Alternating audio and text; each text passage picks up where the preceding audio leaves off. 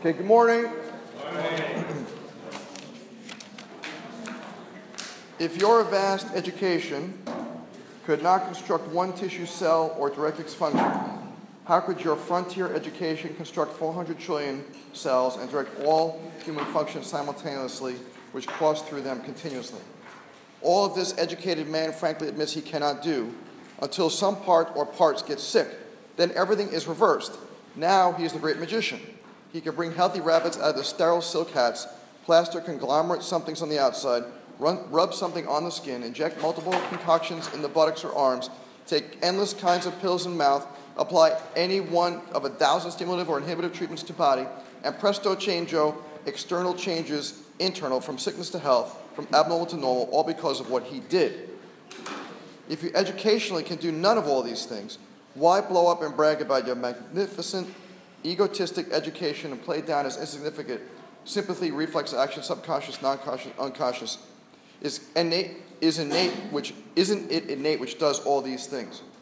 If innate does all these things, to the perfection it does, why should infinitesimal education coax, cajole, wheedle, flatter, suggest, urge, whip, delude, deceive, goad, stimulate, inhibit, or command innate what to do, where to do it, when to do it, how to do it, or why to do it, when education is admittedly incapable?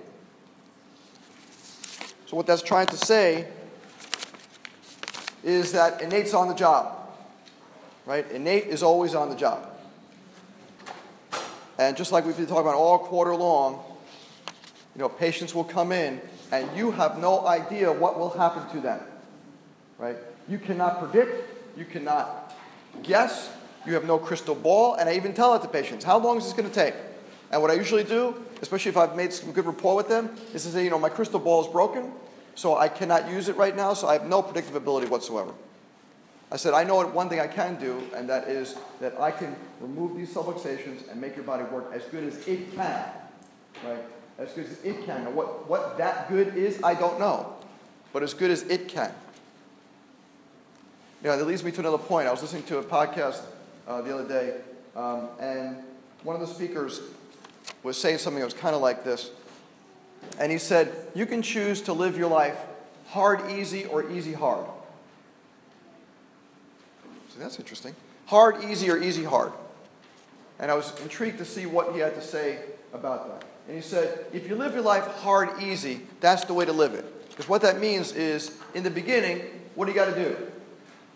You got to put the time, energy, and effort into it, right? The blood, sweat, and tears, as they call it. You got to work unbelievably hard in the beginning. Whether you're here at Life University or you're in your own practice, whatever it is. If you work really, really, really hard and you focus in on things and you create the discipline of the things that you want, then what happens? Life becomes easy now. Hard, easy. But too many of us in this culture, and he was saying this too, too many of us in this culture, they do not live the hard, easy life. What do they choose to live? The easy, hard. I'm going to take the easy road out. I'm going to do as little as I can to get the grades. I'm going to see the bare minimum number of people in clinic.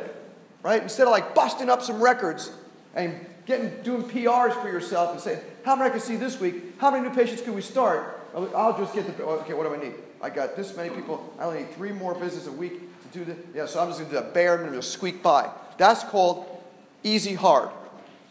Because then you're out in the real world and all of a sudden life becomes really hard. Because when it was supposed to be hard, you made it easy. Right? It's supposed to be hard now. Life is supposed to be hard, so it becomes easier later on. Right? Now is the time to put the energy and effort in. Now is the time to study as much as you can. Now is not the time to put your feet up and rest on your laurels. Now is not the time to just do all these other extracurricular kind of things and not focus on chiropractic, because you are sharpening the saw. What happens to a piece of coal is under pressure, it creates a diamond, right? But you have to put unbelievable amounts of pressure on that piece of coal to create that diamond. If you just go like this, I'm just going to push a little bit on this coal, like this, you're not going to create a diamond. Right? You're just going to create a mark in the coal. So it's up to you as to how you want to take this. Right? How you want to take the last year and a half or so here at Life University. Do you want to coast? Right? I've talked to some students and I just want to take it easy. It's been so, it goes crazy. I just want to take it easy. This is not the time to take it easy. This is the time to go all out, right? To go all out, to get what you want, to go whatever it is you're after. And I'll tell you what I'm after, and I'm after 6 experiences that I've had this week. So I wrote down 6 different kids that I want to talk to you about. The first one's a beautiful little girl who was just born the other day, and her mom's first labor was like this all-day thing, and all these kind of problems, and the kid was born early, blah, blah, blah, blah, blah. She's under chiropractic care her whole pregnancy. This is her second baby, her entire labor was an hour and a half. She's like, she sends me the picture, an email, beautiful little girl, and she says, obviously, she said, first off, here's your next patient, right? So she's already got it. Here's your next patient, and labor's only an hour and a half, and obviously all those chiropractic adjustments made a huge difference, right? Right? That's called hard easy, right? Right? I put the time in, and not patting myself on the back, right? But I'm just saying, I want you to follow a path, right? I want to be your role model. So I put the time, energy, effort in before so that I could do this now, right? Next child. That little boy, he comes into me Monday afternoon, and this kid's amazing. I love him. I've been adjusting him since he was like 2.5, and he's about 5 now. And he comes in, and I adjust him and says, I love you, Dr. Rubin. I said, I love you too, buddy. And he said, I have a present for you. I said, oh, that's so sweet of you. And he goes into his little pocket, and he's going like this. I'm like, what on earth is he getting? And he pulls out this itty-bitty little leaf, this tiny little leaf, and he gives it to me. And he says, this is a trophy leaf. This is a trophy leaf. I'm giving this leaf to you because you're my hero, and I want you to have it. And this is my trophy too. I picked it for you myself. I was like, and this tiny little thing, I'm like, what am I going to do to save this, right? So I had this idea as I took a sticky note, and I turned the sticky note like this, and I put the leaf right on the little sticky part of the sticky note, and I said, okay, buddy, now sign your name over here. And he signs his little name. And he said, wait, and he gives it to me, and I said, I'm going to keep this forever, buddy. And he said, no, wait a second, give it back to me. He said, give it back to me. He puts hearts and stars around his name. Hard, easy. Right? Next was a little boy. Yesterday he comes in the afternoon. And have you guys seen those things? Patient Media has them and stuff where it's like the little spine, the spine model. There's 4 different like pairs of vertebrae. You have normal, and then not very good, and bad, and then really bad. And then there's little magnetic things that clip underneath it, right? So he gets a hold. I don't know how he's doing this. I didn't watch this. Somehow he got a hold of the one of the little paired vertebrae.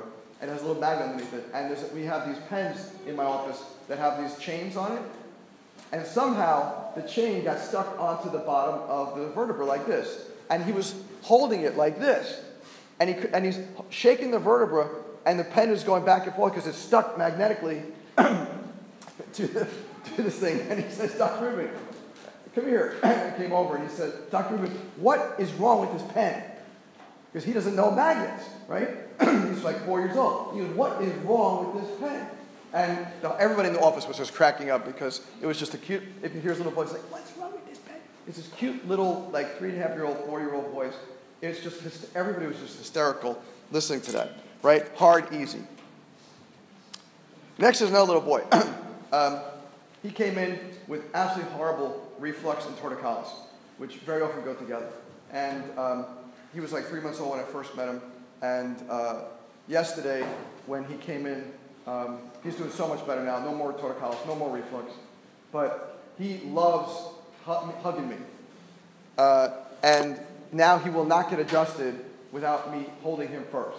So the mom sits down on the chiropractic bench, and he sits on mom's lap, and he goes like this. Right? That's his first thing. It's like this. And we were looking at this, and it was just the cutest thing. I'm like, what? The mom's like, I think he wants you to hug him.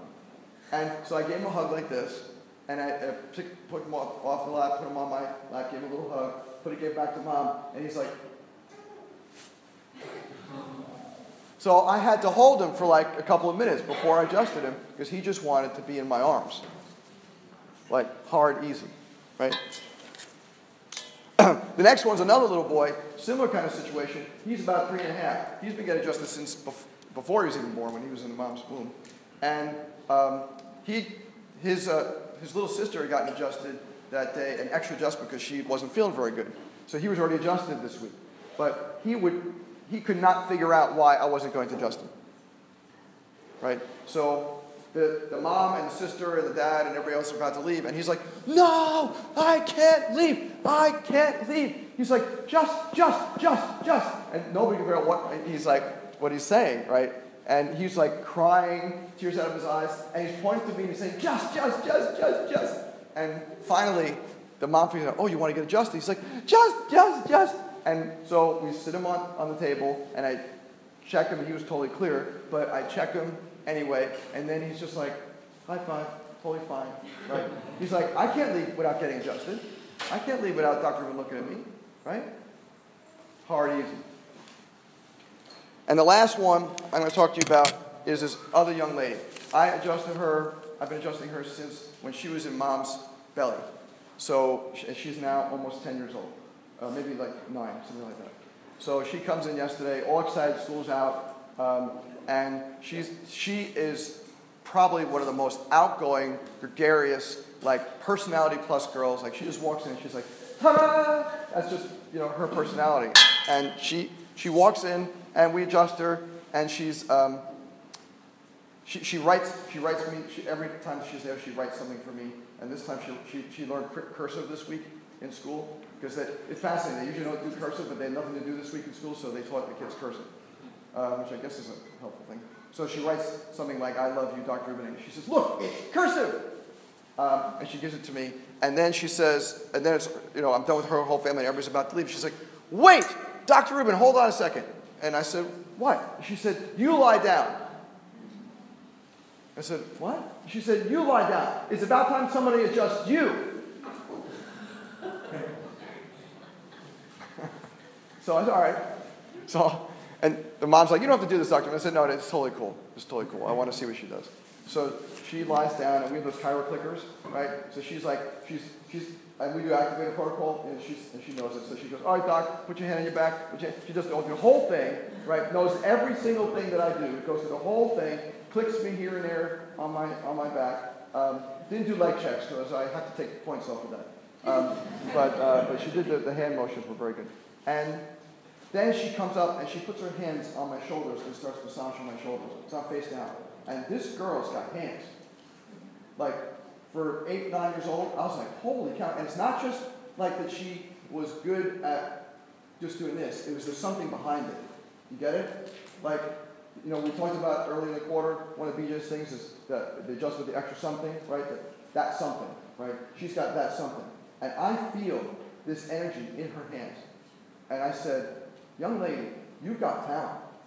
Like, this isn't, and mom's like, oh yeah, she loves it. I said, this isn't just about massages, right? This is way higher than just a physical performance of swooshing someone's shoulders. This is something deep inside of her. And we've already decided that she's going to be a chiropractor, as most of my young patients are. I'm going to be very, very busy. I can't wait 20 years from now that this class will be filled with some of my patients that were little kids, and then now they all grew up. But she's got some kind of gift, and she's like, really? And I said, yes, really. I said, you are gifted. There is something way, way, way talented about you, young lady. And she's like, oh, and you can see, just made her feel really good, right? Hard, easy, right? This is your choice. This is your choice, right? What kind of life do you want to live?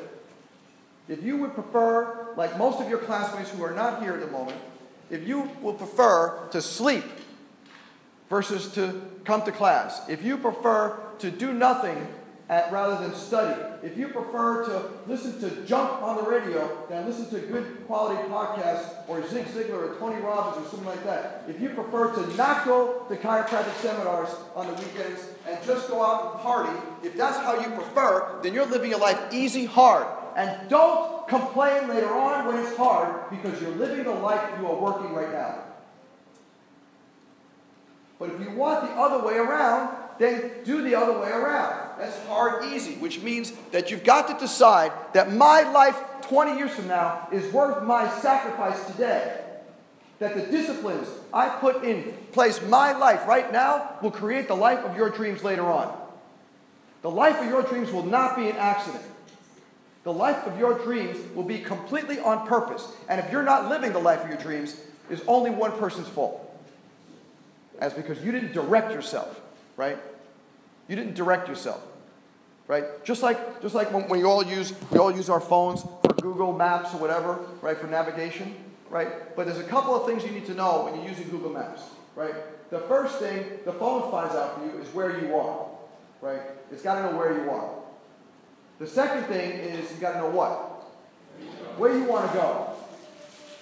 And then there's a map to get there, right? There might be several different directions. So I'm not saying that every map is going to be straightforward like this and there's only one way. There's usually a couple different directions you can go, right?